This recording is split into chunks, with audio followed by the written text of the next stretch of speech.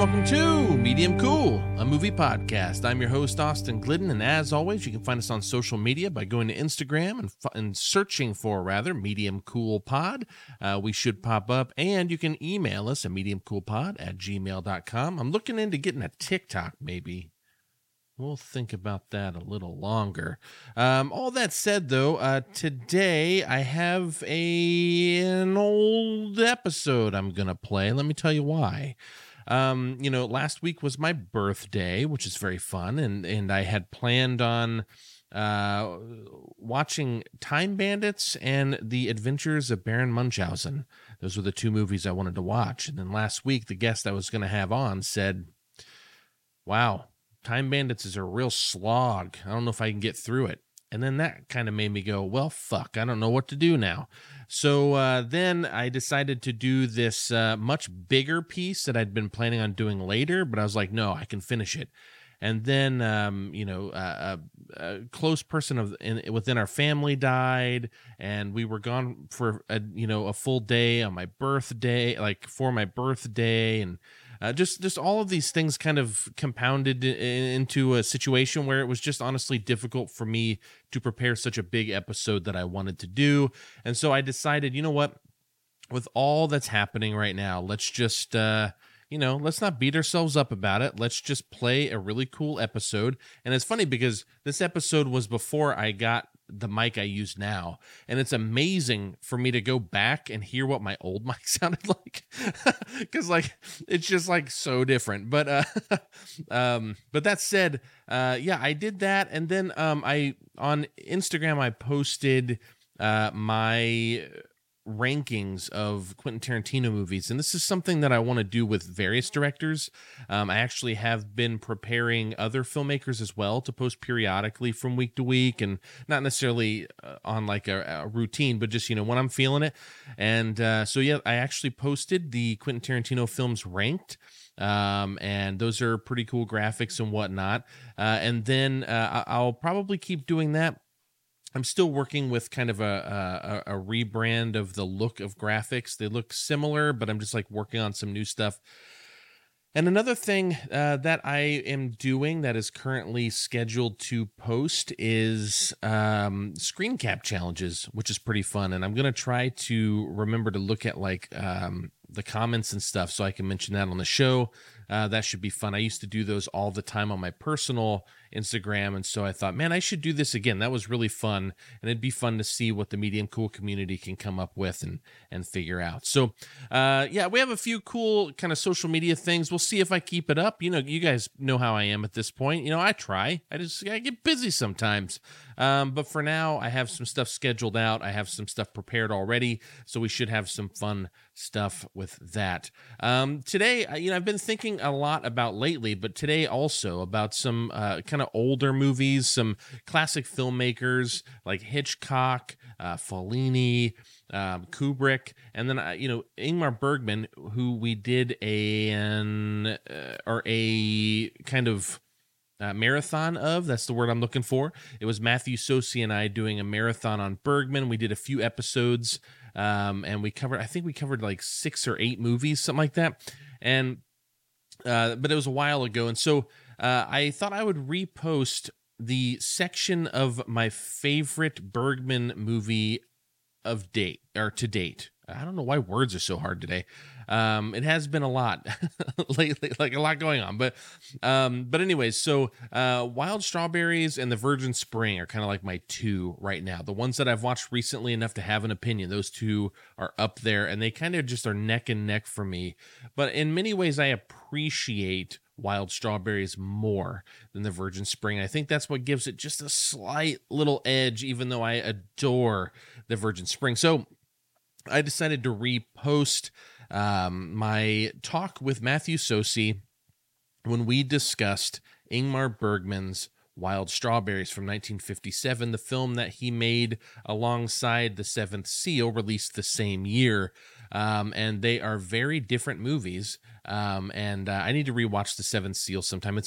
I've seen it several times, but it's just all of those times were well over 10 years ago, 15 years plus maybe. So it has been too long. All that to say, in the outro, I'm going to talk a little bit about what we have coming up and what we have planned for the podcast. But for now, let's go see what Matthew's up to and listen to our conversation about Ingmar Bergman's Wild Strawberries.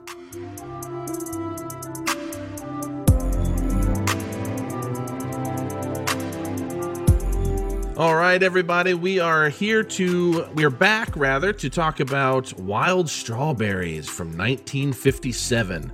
Also written and directed by Ingmar Bergman, starring Victor Herstrom, B.B. Anderson again, and Ingrid Thulin. And it was released December 26th, 1957. This guy loves his... wait. That doesn't look right. Hold on one second. Because both of those dates are the same. There's no way that's the same. I actually think Smiles of a Summer Night was December 23rd, but it doesn't matter. The point is, in December, the end of December, around Christmas time, he loves releasing movies. That's what we're Will Smith could have July 4th for many years, Ingmar Bergman can have any date he wants. So there. The point is, it was released at the end of 1957, and after living a life marked by coldness, Isaac, a 70-something aging professor, is forced to confront the emptiness of his existence as he travels from his home to an honorary awards ceremony where he is the guest of honor. Disturbed by Bummerville, yeah, absolutely. Disturbed by a nightmare that he had the night before, he decides to hit the road and clear his mind rather than fly to the event. On this road trip, he is accompanied by at different times by his daughter-in-law Marianne, a rambunctious trio which includes the great B.B. Anderson, and a contentious the growl, and a contentious couple after a car wreck. Each of these people force a different perspective for which Isaac reevaluates his past, whether it be through flashback, dream sequence, or conversation and introspection. Bergman had two major hits prior to Wild Strawberries, Smiles of a Summer Night, which we just discussed, and The Seventh Seal, which came out earlier the same year. But these three really start to kick off Bergman's style. I mean, I think by this point we really have a good handle on what is to come, excuse me, as we move forward through his work. Now, Matthew, I'm going to lead you in with this. All right. Is Wild Strawberries a film about a man at the end of his life reaching a point of no regrets? Or is it about surviving one's past by remembering it and processing it so to accept the present? Or do you have a different interpretation altogether? What are your thoughts here? I'm going to answer yes. So, no, I think it's both. It's a floor wax and a dessert topping when it comes to both of those. It's funny, your description of it, me saying the college campus is located in Bummerville. It's an old man road trip picture along with a nostalgia picture. When I say old man road trip pictures, you could also put in, and here's your film festival, this film, Harry and Tonto, and The Straight Story. Oh my God. Dude, I thought of The Straight Story the whole time I was watching this too.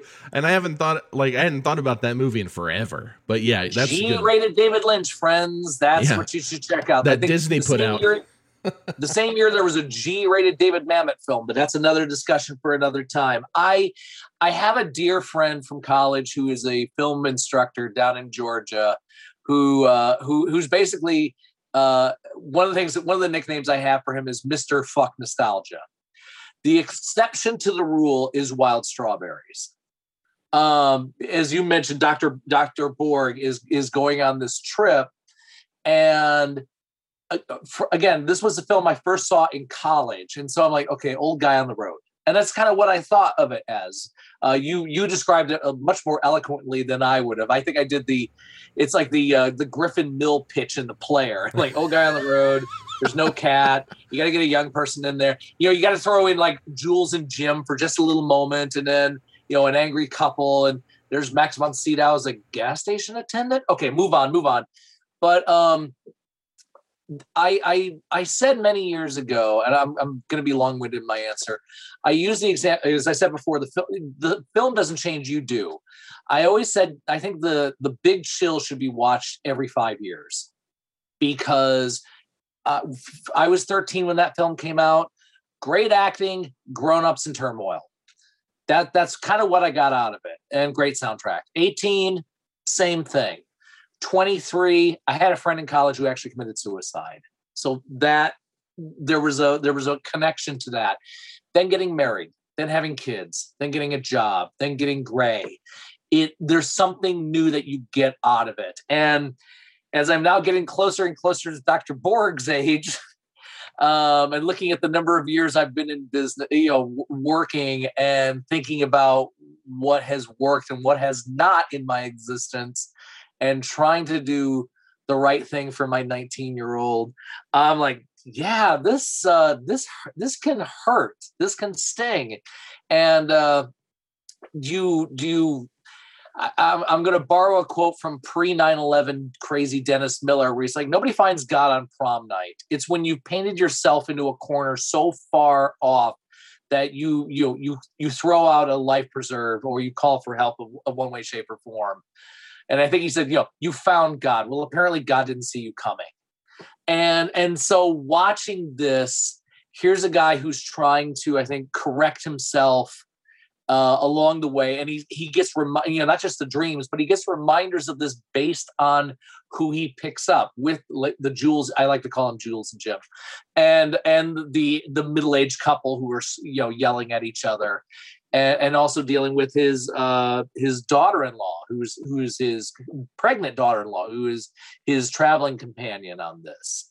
I think everybody wants to have a clean third act, to make up for your first act where you're developing, your second act when you become an adult and you probably make a lot of shitty decisions, and then hopefully you have a nice tight little bundle when the curtain goes down. It's a very long answer, but that's what I think of when I watch Wild Strawberries, especially at age 51.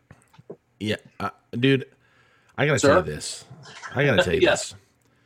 First off, restoration looks so great. I mean, God, absolutely incredible. So good looking. I'm already digressing. At the end of the film, and this doesn't spoil anything, I'm just gonna say this. Yeah. If you've seen it, Yeah. Isaac looks at Marianne, his daughter-in-law, as he's laying in bed, and he says, I like you, Marianne. And Marianne looks at him back and says, I like you too. I could not hold back the tears. Dude, I have never had this experience with a Bergman film, and I've seen this. Okay. Yeah. This is your thing of art doesn't change, you do. I watched this. I thought this movie, it made me laugh, and it crushed me. Yep. Dude, this movie is perfect to me. Like, I adore every aspect, and this is, for a long time, this was my favorite Bergman. This and Persona were like at each other's like necks. Sure.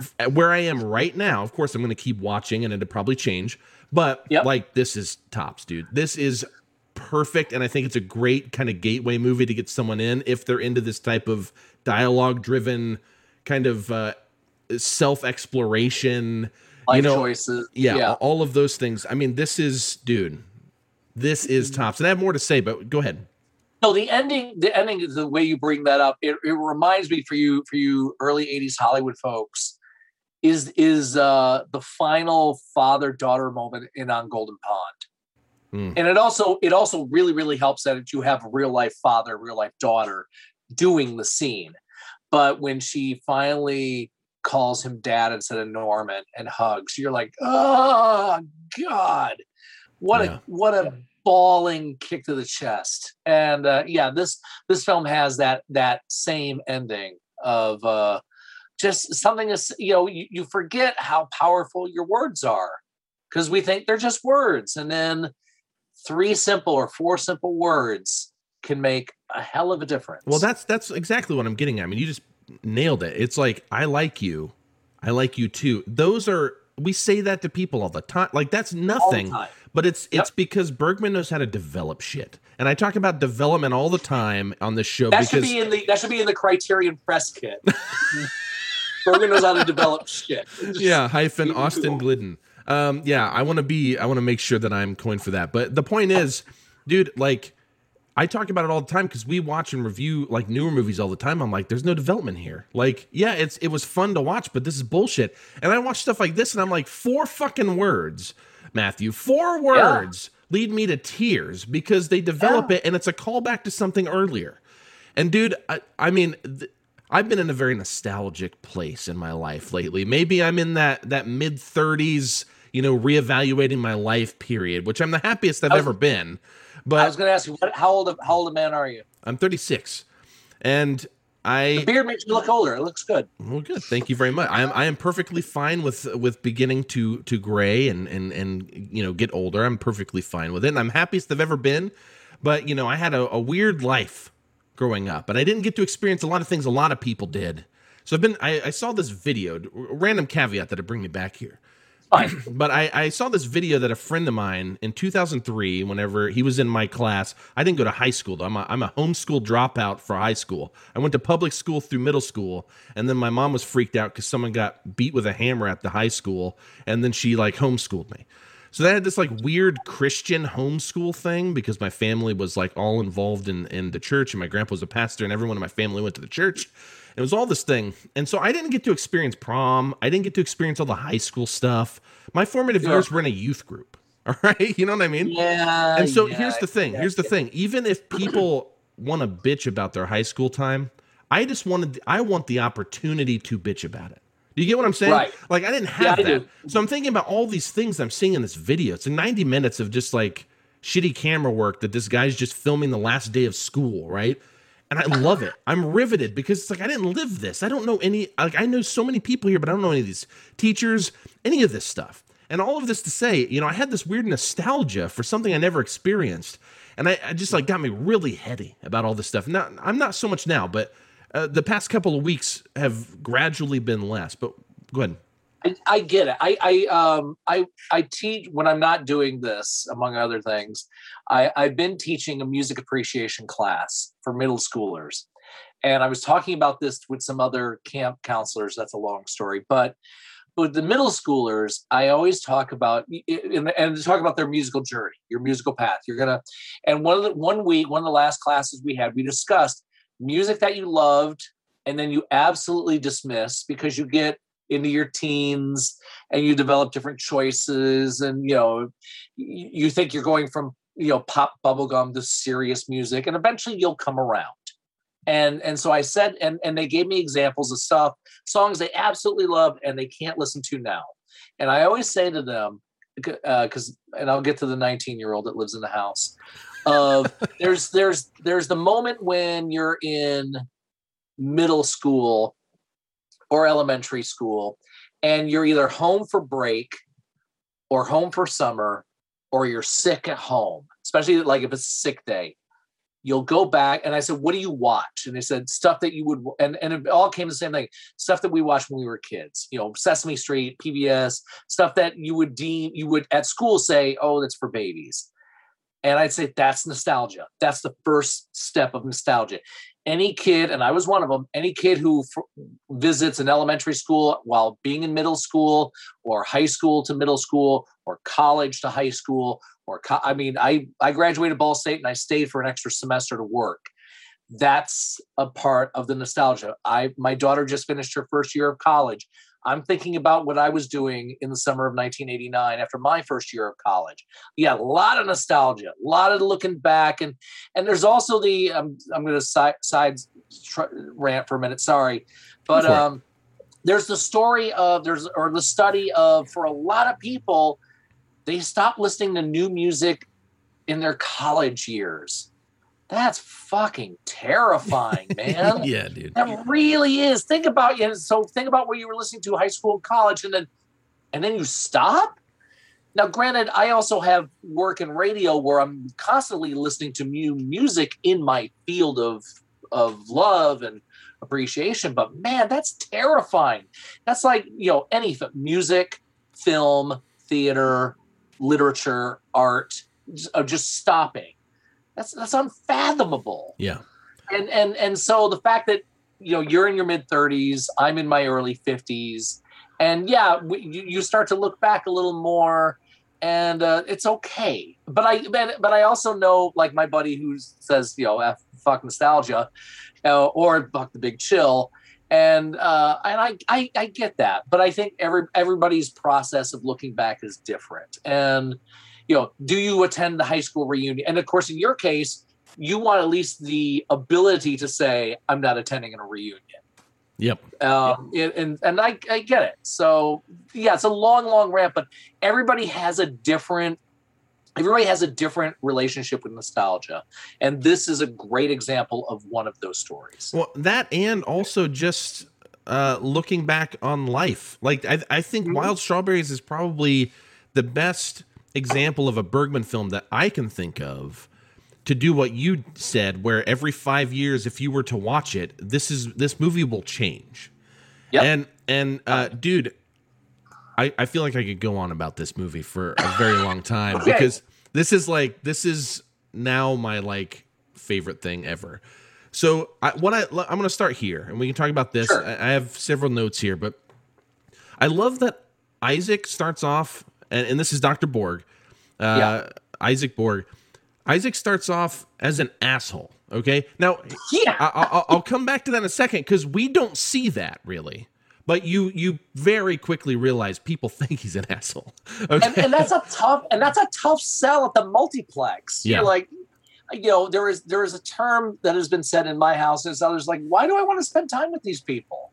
Yeah. And it's especially in a play or where you're stuck in a building, you're watching it. But yeah, you're like, if you're a bag right out of the gate, I mean, that's a tough sell. So the turnaround has got to work. Yeah. Well, and I mean, Isaac starts off as an asshole. Marianne, his daughter-in-law, as I mentioned, tells him the story in the car. She confronts him basically because he asks.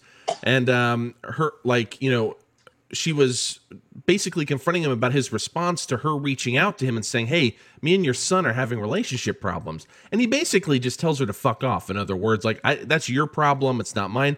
But we don't see this, Matthew. We don't see this part. We hear this in retrospect.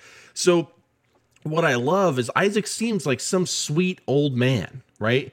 And Victor Herstrom was like 78, I think, or something in this film, late 70s at the least.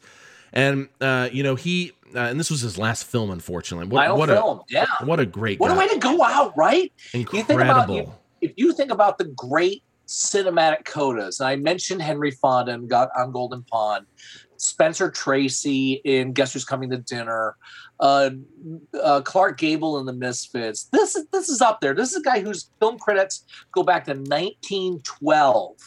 Dude. And Bergman was one of those guys. It helped that he had really, really talented core of players, but he also looked for great faces. And this dude's life is all over his face. Yeah. And dude, I got to say too, with that, Bergman was a huge fan of these silent films, like you said. And he was he was a traditionalist to the end in terms of he always remembered where Swedish cinema came from, and he always incorporated that golden era that they call from like 1912-13 to about early 20s in Swedish films. He looks so fondly. So you see that a lot in this. You get a lot of those close-ups that are made for like The Passion of Joan of Arc, right? Like these brilliant close-ups that you would see in a silent film, and you get them in these films. And anyway, so dude, I love that Isaac seems so sweet. And then, we learn about him through stories, and we learn he's a complete asshole, but you don't ever see it. He has a few generational things. Like he sees Marianne start smoking in the car, and he's like, oh, I hate when women smoke. And it seems like the very old crotchety, like this is my generation thing, but he never comes off like a complete heel. You know what I mean? And I think American film, or not just American film, I think lesser filmmakers, no matter what nationality, you would have flashbacks. You would have flashbacks to show what a bag he is. And now you can kind of figure it out. We all have those. I mean, it's almost a Rashomon.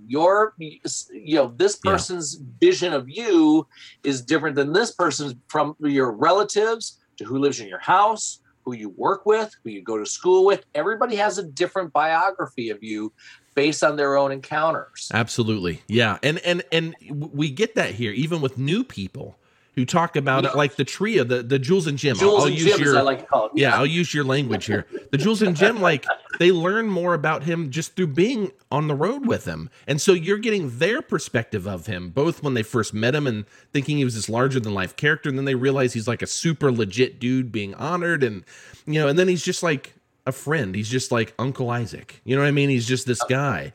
And so, but what I love is that the character is built, and all the facets that come with that character are built through these stories, through these flashbacks, through these dreams, which everything has meaning in the film. And so you start to see these things unfold, and it builds this three-dimensional character that is so expertly performed by Victor Herstrom. I think his face, like you said, the face tells... It's his whole life right there, right? Like, he is certainly a grizzled actor, and this dude plays this part like the best actor you've ever seen. I think he embodies Isaac perfectly and tells this story wonderfully. Let's start there. What do you think of Isaac or Victor Herstrom? And I think there's, you put it very, very well, of he 90, and many actors said 90% of acting is reacting. Yes. Victor doesn't have to act the stories that are told about his character. He just has to be. You have to develop in your head how you feel about this person and this character. And all he's got to do is be stable, steady. It's an underplayed performance. Yeah. He does not have to act up when somebody brings this up, or somebody, but even the smoking complaint, that's what old people do. That's what young people do. But we have all of this history about this character, and he is just holding it close to his vest, keeping it real, keeping it rooted, does not have to perform. We watch his life through his face. Absolutely. And so, he lets the Bergman and Victor let the audience and really the other actors, they tell the stories and we do the heavy lifting.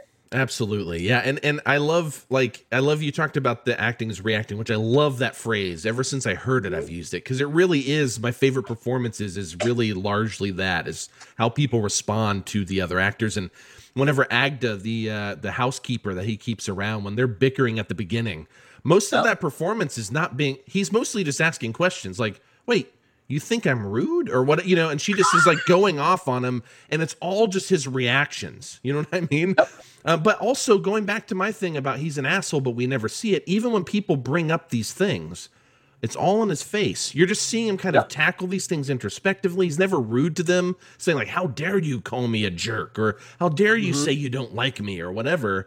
He's always just like, oh, I'm sorry that you don't like me. Like that sucks. He's always just so sweet and reserved. And I just love it.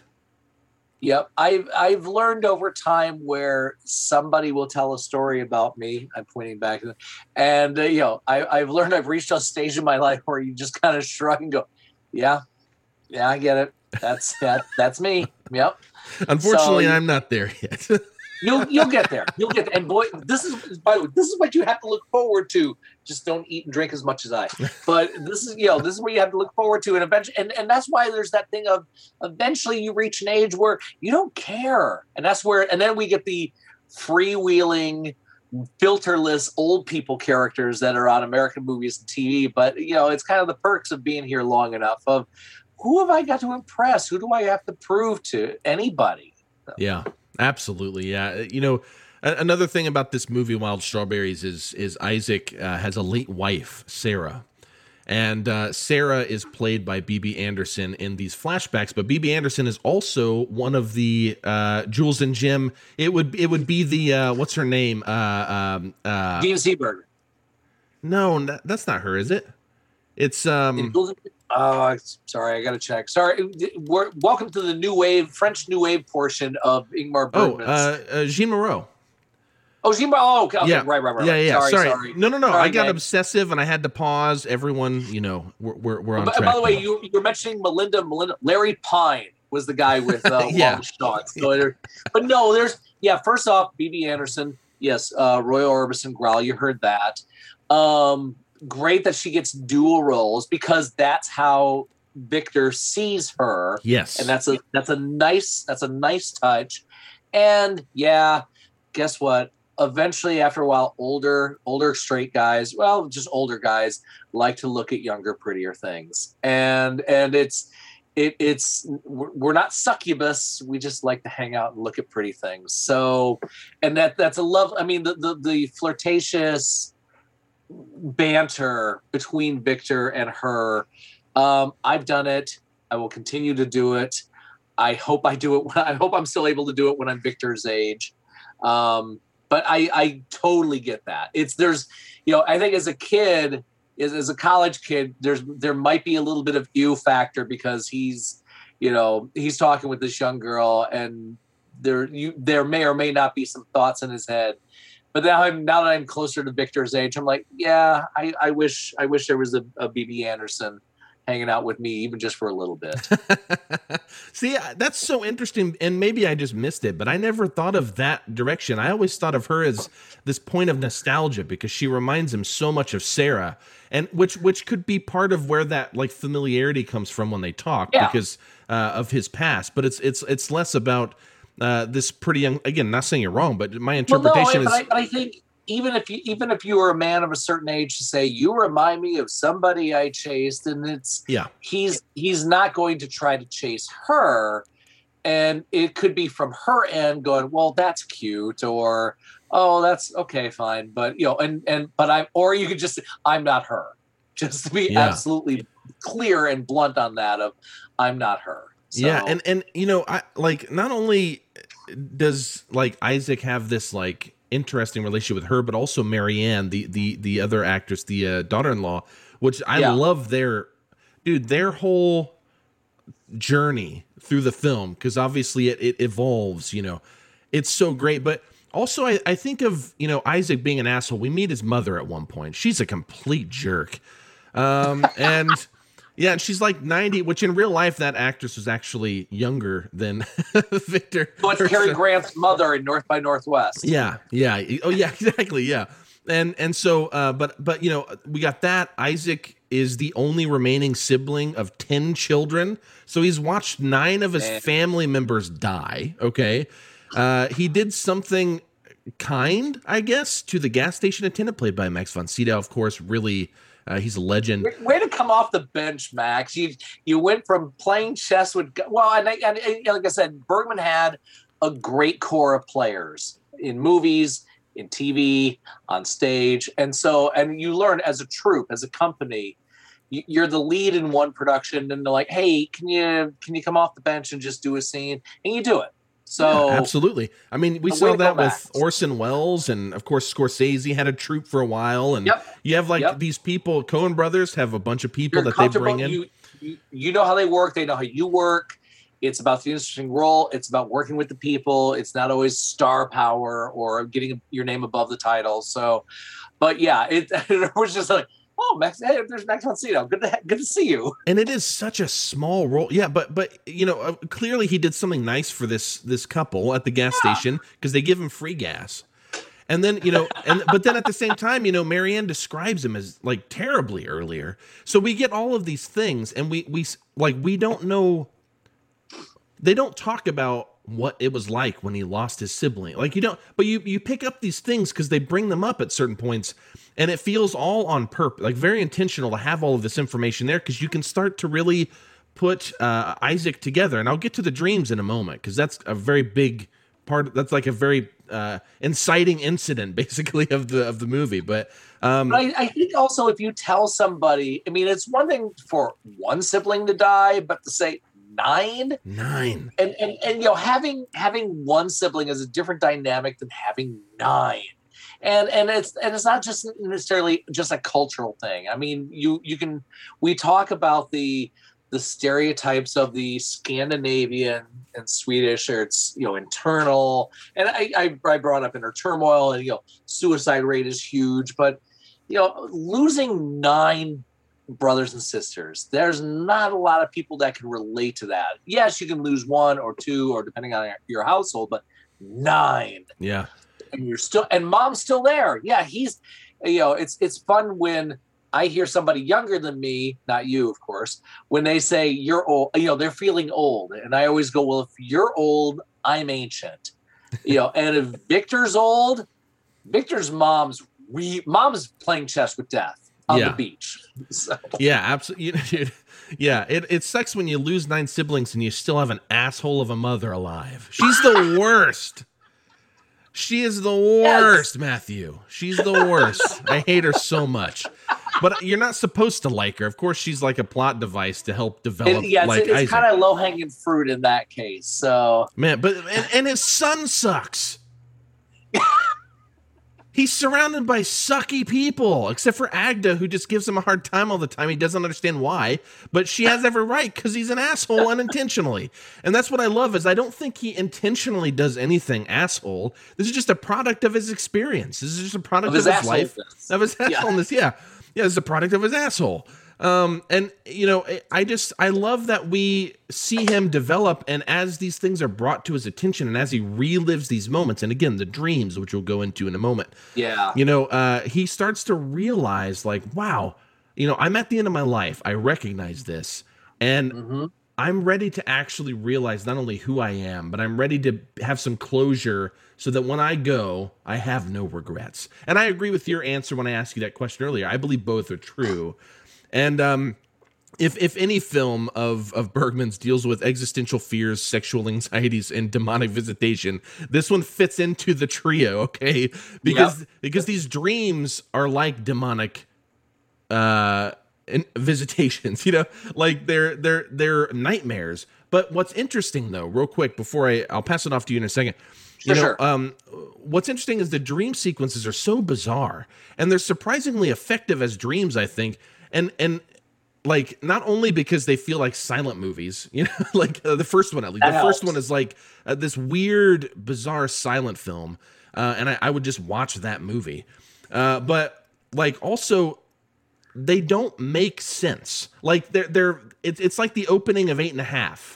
You know, or Stardust Memories. You know what I mean? Like, it's not that it doesn't make sense, but it's a dream. He's floating. Yeah, there's all this weird stuff, but that's like dreamlike because no one's questioning this stuff either. It just is. No. And that's how our dreams are. Like, why am I walking around with my underwear and I'm fine? And I'm at the horse races. I don't like horses. You know, and it's just like Sharon Stone blowing a kiss at me. Yeah, exactly. You got it. Yeah. Go ahead. There is that aspect of you dream something. And it's funny because when I have these dreams, if they're very, very vivid, and I will roll over to my lovely wife and say, "Okay, dream analyst, this happened, and she's pretty good at hitting. Well, it's probably because of this, or it's probably because of that. But when we think about our mortality or our immortality, I think quite often the first. Unless you have a person of faith, unless you have a priest or a pastor that tells you about, more likely it's your doctor. Like if your doctor says you got to change this, or you have this much time to live, or you have that. So as far as gearing it, so the fact that Victor is having dreams that's saying, "Hey, you better change your shit," as opposed to an official person or some other person of some authority saying, you know, maybe you should think about changing something. I also think of the line, go back to Woody Allen in Play It Again, Sam, when his wife leaves him and says, "My lawyer will call your lawyer." And he goes, "I don't have a lawyer. Tell him to call my doctor." So the fact that he's thinking about this already, and this is his own realization, as opposed to being prodded by a doctor or a priest or a lawyer or a loved one or what have you. You know, the sibling thing dying, yes. Mom being, getting in the tangles with the Grim Reaper also probably helped. Maybe getting the award. The fact that he's getting this award after so many years. An honorary award for 50 years of service. Imagine how that would make you think. How good were those? What? No, I just said, I said, think about what that would be like at that age. Because we have to also recognize this real quick. Victor Herstrom himself is in the position that Isaac is in. He's sick. He was sick during the filming of this.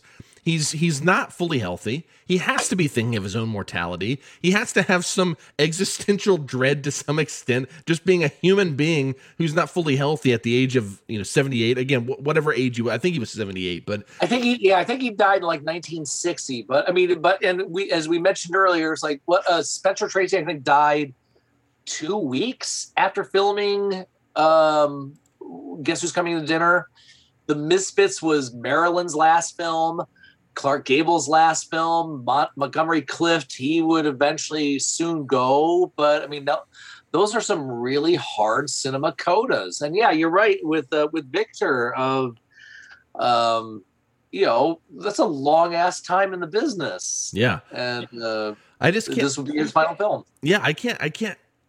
I just see a lot of, when I was watching it, I kept thinking of him as a person. He's been in the business since the teens, the 19-teens. You know what I mean? And silent film. So, he's probably getting Swedish honorary awards as a guy who's been in the business for however long. You know what I'm saying? Like, I think of it, even though he plays a doctor, in the film, it's like, I can't imagine what it would be like playing essentially yourself, in this thing. And I know we get that in a lot of movies, but this is a different ball game to me, Yeah, it reminds me of when Peter O'Toole got the honorary Academy Award for his career, and he even said in his acceptance speech, "This is nice, but I want to win it outright." And then the next year, even though he didn't win it, he got nominated for Venus.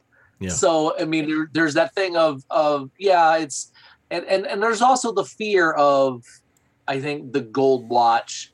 Thank you for your service. Go out the pasture. Yes. And that's terrifying for some. And I know there's people, and you can see the shelves behind me. It's like, for a lot of people, their work is their life. And how many people have we heard about who have retired and soon after died? Yeah. I mean, that's a statistical thing. Yeah. I mean, like, when people lose that thing, I just, because I'm a big nerd, I think of wrestlers.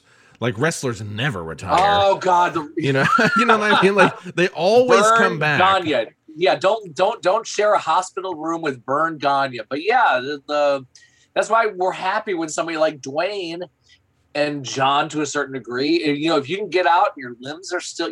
Nobody's turning into Mickey Rourke in The Wrestler. There's enough of them out there. But I'm totally with you. If you can get out while the getting's good, and your brain and your limbs aren't pudding. Thank God, man. Go for it. Yeah. But these dream sequences, especially the second one, which I forgot entirely. I thought the one dream sequence was the opening, which again is the one that's like a silent film, and it's really great. And you have the clocks with no hands and the weird squish-faced balloon guy who cracks his head open and literally just bleeds, which was so shocking to me when I first saw it, because we're talking about a 1957 Swedish drama, and it's like this horrifying, just blood gushing out of these clothes, and then you see the casket fall out of this carriage that's being dragged, and it's him, and and he's now I mean, this is going back to the existential fears that I brought up before. And but man, the second one though, after you've seen these flashbacks, and another thing, by the way, they never use a younger version of him. It's always just him. And I think that's a really important thing, because we're seeing the now Isaac reflecting back on these things as he relives them in these flashbacks. And I think that's really important. But man, that second dream is really take that hammer horror. Check that out. Or is it you? Since you made the analogy, it's like watching Ric Flair get off the top rope at age 60. Yeah, dude. Ouch. Dude, real quick, another wrestling aside. Sting was actually had an in-person match. It was really great, by the way. But he got suplexed on the stage. He's 62. And he doesn't he doesn't do the stinger splash anymore. Yeah, he does. There's no, he does the stinger splash. He won't take. Did he? Okay, all right. Yeah, no, he looks. Sorry. He looks great. No. He looks great. We should all look that good if we're battered in our 60s, but that's a different type of battering. Yeah. Anyways, we're talking about Wild Strawberries. Any chance I get of wrestling, I'll talk. Where else but Medium Cool can you? Well, and with Joe. Where you mix professional wrestling with Ingmar Bergman. Take that. There you go. That's the new elevator pitch for my wrestling promotion. Is there you go. Bergman and wrestling. Anyways, this dream sequence I think is I don't think there's anything particularly scary just happening, but I find it so haunting. Like whenever he goes to examine the woman, and she just like looks at him. He thinks she's dead, and she looks at him and starts laughing, and he can't read these words. They make no sense to him. And when he looks into the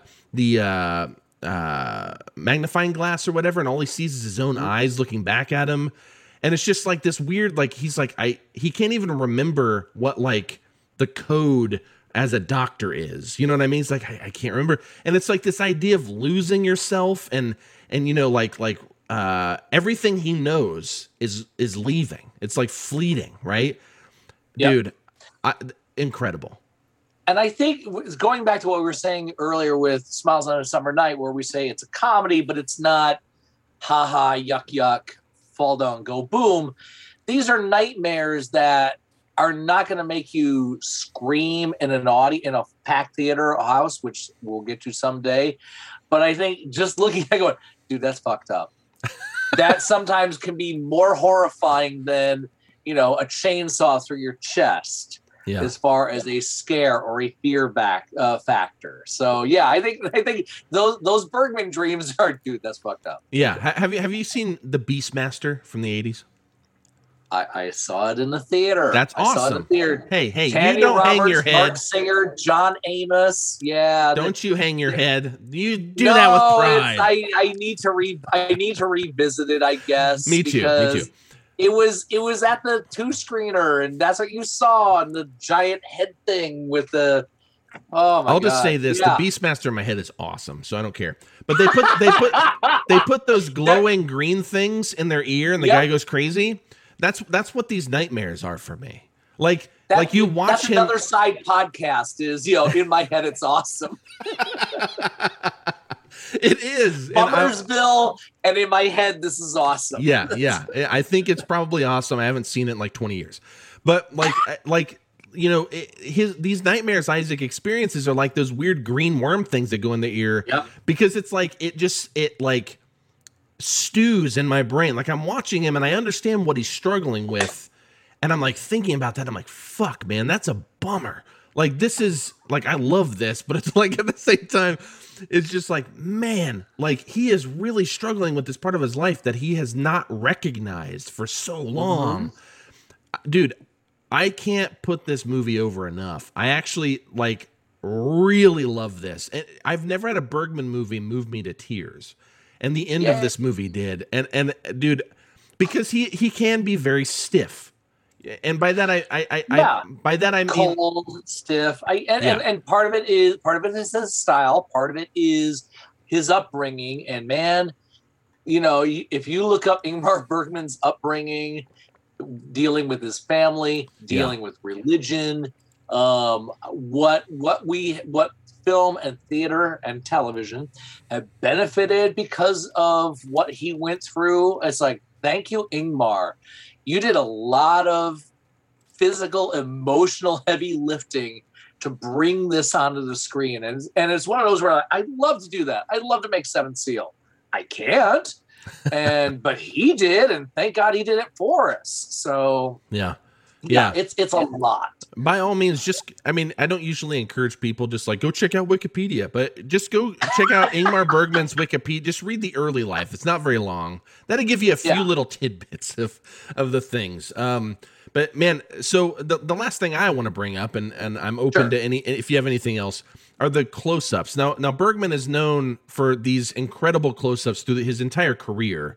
These very meaningful, powerful close-ups. And I love, earlier you mentioned, like, you know, he puts these things on screen and we do the heavy lifting. And that's such a great way to put it, because that's what Seven Seal does. That's what this film does, is you are putting this movie together, because all we're watching is an old guy on a road trip with like this like weird eccentric like group of misfits or whatever. And it's so much more than that. And I never got that when I watched it before over 10 years ago. You know what I mean? Right. And that's where if you're a budding film student in your teens and 20s and listening to this, first off, thank you. You're a very patient person. But and on paper, again, it's like old guy on road trip. And that may not seem exciting. It will eventually. We'll wait, or the movie will wait for you. I might not be here. Austin will be here. He's a young man, younger man. But it'll be Victor's age. But there is something about that, and so how you hit it at the right time. I on a side tangent of I was 14 when I really got the Bruce Springsteen. Born in the USA had come and blown up. And then at that time, and still do, I'm like a sponge. I want to see what else has this guy made. And I went back and got the catalog, and hearing Born to Run, which I think is the greatest rock album, along with Exile on Main Street by the Stones. But being 14 and hitting that sweet spot, because it was about getting out. There's where the title comes from. If you listen to that song, growing up in Flint, Michigan, I wanted to get the hell out. And that song was that anthem. If I was younger or older, it might have been different, but it hit. And everybody has a film, an album, a piece of art, or a play that hits you at the right time. And Wild Strawberries, it may take a while, unless you have a quote unquote old soul. If you can appreciate the plight of what somebody of a certain age is going to have to go through or is going through. One of the best plays I've ever directed, I got to direct it twice, was Horton Foote's The Trip to Bountiful. And it's, the film version, Geraldine Page won Best Actress for it. The great Horton Foote wrote it. And it's about a woman, and a woman in her 70s who just wants to go back to her hometown in Bountiful.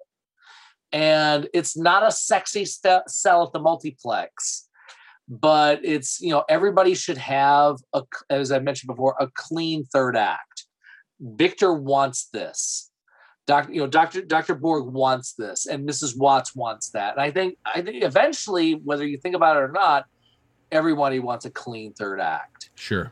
And that's what a lot of what Wild Strawberries is. Yeah, that's beautiful. Yeah, I'm on your bus, and I'll say this: I think Isaac does get a beautiful third act where we get an incredible close up. It's a close up that Bergman has stated is his favorite close up that it's the best close up he's ever done. Can you explain why something happened right there that hadn't any other time? What do you attribute the close-up to? Anything you said to him? The circumstances were very bad because he was in a very bad mood. Because I had promised him that he said, yes, I will make the picture with you, but under one condition. I will be at home every day 4:30 to have my whiskey. 4:30, yes, whiskey. Yes. Yeah. And this day we had to ask him to stay because of the light over the landscape. And he was extremely in a bad mood and quarreled and was angry to me and said, you have promised and I can't get my whiskey. And I said, you can get my whiskey here. But he said, no, it's not the same. I want to go home. I want to take off my clothes and I want to sit in my morning coat and I want to have my whiskey. And then, when we worked under pressure and we were both of us a little bit angry. And suddenly he said, no, let's take this scene now. And we put up the camera, and he was sitting in a corner. And then I said, Victor, please come now. And he said, yes, I come now. And he came out. It's out. It's just outside the studio. The last scenes are made. And then and he said, what do you want me to do now? Very angry. I said, you see your parents. I see my parents. And then I said, I had already the feeling this will be a catastrophe. But we have to take it because I have urged him the whole day, and I had lost the battle, and I felt very guilty. And suddenly I said, camera, and go on. And suddenly we got this. And that's saying a lot if you know Bergman films. I was just about to say that exact thing because that's what I mean. If you look up a still, You might see the persona kid touching the screen. You know, you might see a few others, but you're going to get the persona, one person looking one way. But these are all close-ups too. But there are these other more haunting, kind of isolating close-ups that he does, especially the Max von Sydow. Like, you can just Google Max von Sydow Bergman movie, and I guarantee you're going to get some great close-ups that tell a whole story. It's the picture paints 1,000 words kind of a thing, right? But I will say this to wrap up Wild Strawberries. If you're interested and have never seen Wild Strawberries, you can find it on Amazon Prime. It's also streaming on the Criterion Channel right now and the other places I mentioned before. You can rent it on YouTube and I believe Apple TV Plus as well. I don't even know how to put this movie over more. I can't stress enough how, like, if anybody's listening, and like you were talking about, if you are a budding cinephile and you're working on it, if you watch a Bergman film and you're not into it, please don't for the next 20 years say, I saw that, I wasn't into it. Please revisit. I'm telling you as someone who did that thing, okay? Like, please revisit as we've both kind of been encouraging all of our listeners to do, because I'm telling you, man, this movie hit me like a ton of bricks, and I hope it remains a 5-star movie for the rest of my life, because this was a wonderful experience that I honestly had no expectations for prior to revisiting it. Go ahead and send us off. What do you want to say? Well, and as you know, kind of carry on what you said, think if it is a film you have seen, think about the last time you watched it and revisit it, because you're older. You're different, hopefully, and see how it works with you this time. Yep. I don't even know how to finish it off any better. Thank you so much for hanging out with us for this episode, Matthew. And yeah, tell them where they can listen to you again, because you have the show is also a podcast, Film Sociology. Tell them about that. Thank you, Austin. Yeah, Film Sociology, SOCEYOLOGY.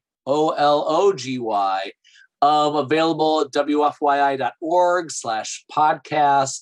It's usually up Friday evenings, depending on what time I get up. I'm on the air from 10 a.m. to 4 p.m. on Fridays. So once I get it up, sometimes it's Friday night, sometimes it's first thing Saturday morning. But I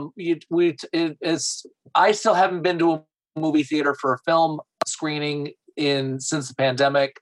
I'm hoping to get there very, very soon. So there's a lot of reading what people on Facebook and Twitter have watched, plus the videos have been sent to me. I'm currently going through, the guy who created Monster a Go-Go, Bill Rebane.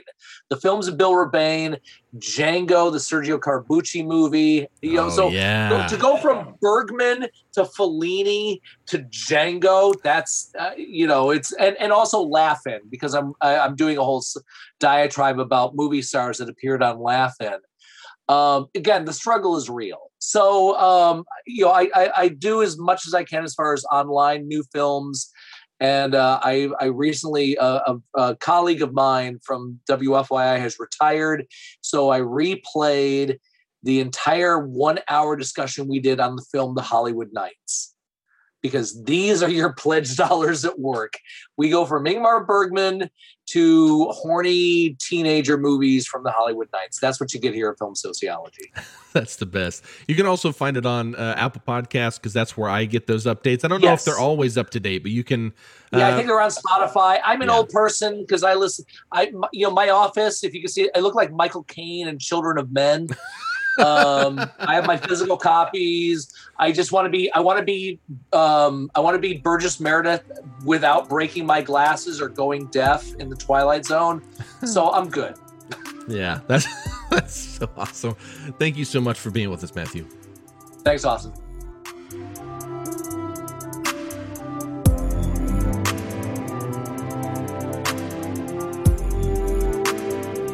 All right, everyone. That was our replay of the Wild Strawberries conversation I had with Matthew Socey. I wanted to take just a moment and talk a little bit about some upcoming episodes. We have the Academy Awards covering films of 2023. I think it's March 10th, if I remember correctly. And so we are going to start next week by covering 3 of the Best Picture nominees. Our goal is to do this within an hour. Good luck. And then, so on the 27th is the goal. As long as nothing stops me, the 27th, that Tuesday, we should be dropping an episode covering 3 of the Best Picture nominees. And then on the 5th, we'll do 3 more. The reason that there are 6 instead of 10 is because the other 4, we dedicated quite a bit of time to them during our Best of 2023 episode with Matthew Socey, Joe Shearer, and I. So we talked about those quite a bit. We talked about Oppenheimer, Barbie. What else did we talk a lot about? It doesn't matter. The point is we talked about some of those too much. So we are going to be focusing on the 6 other ones. Poor Things is one of them that we did talk about, but I didn't have a chance to see it. I still haven't seen it. My hope is to see it before the 5th, the 5th, which would be the last episode before the Oscars that I could talk about it. Hopefully I get an opportunity to see it. But The Zone of Interest is available to me. I've seen American Fiction not Poor Things, Past Lives, The Anatomy of a Fall. Like these movies I've seen and I would like to talk a bit more about. I think Anatomy of a Fall, what's funny is I should just have this stuff pulled up right now, but the point is, surprise, you're going to hear about it next week and the following. So thank you guys so much for listening. I will talk to you soon, but until then, good night, good luck, and take it easy.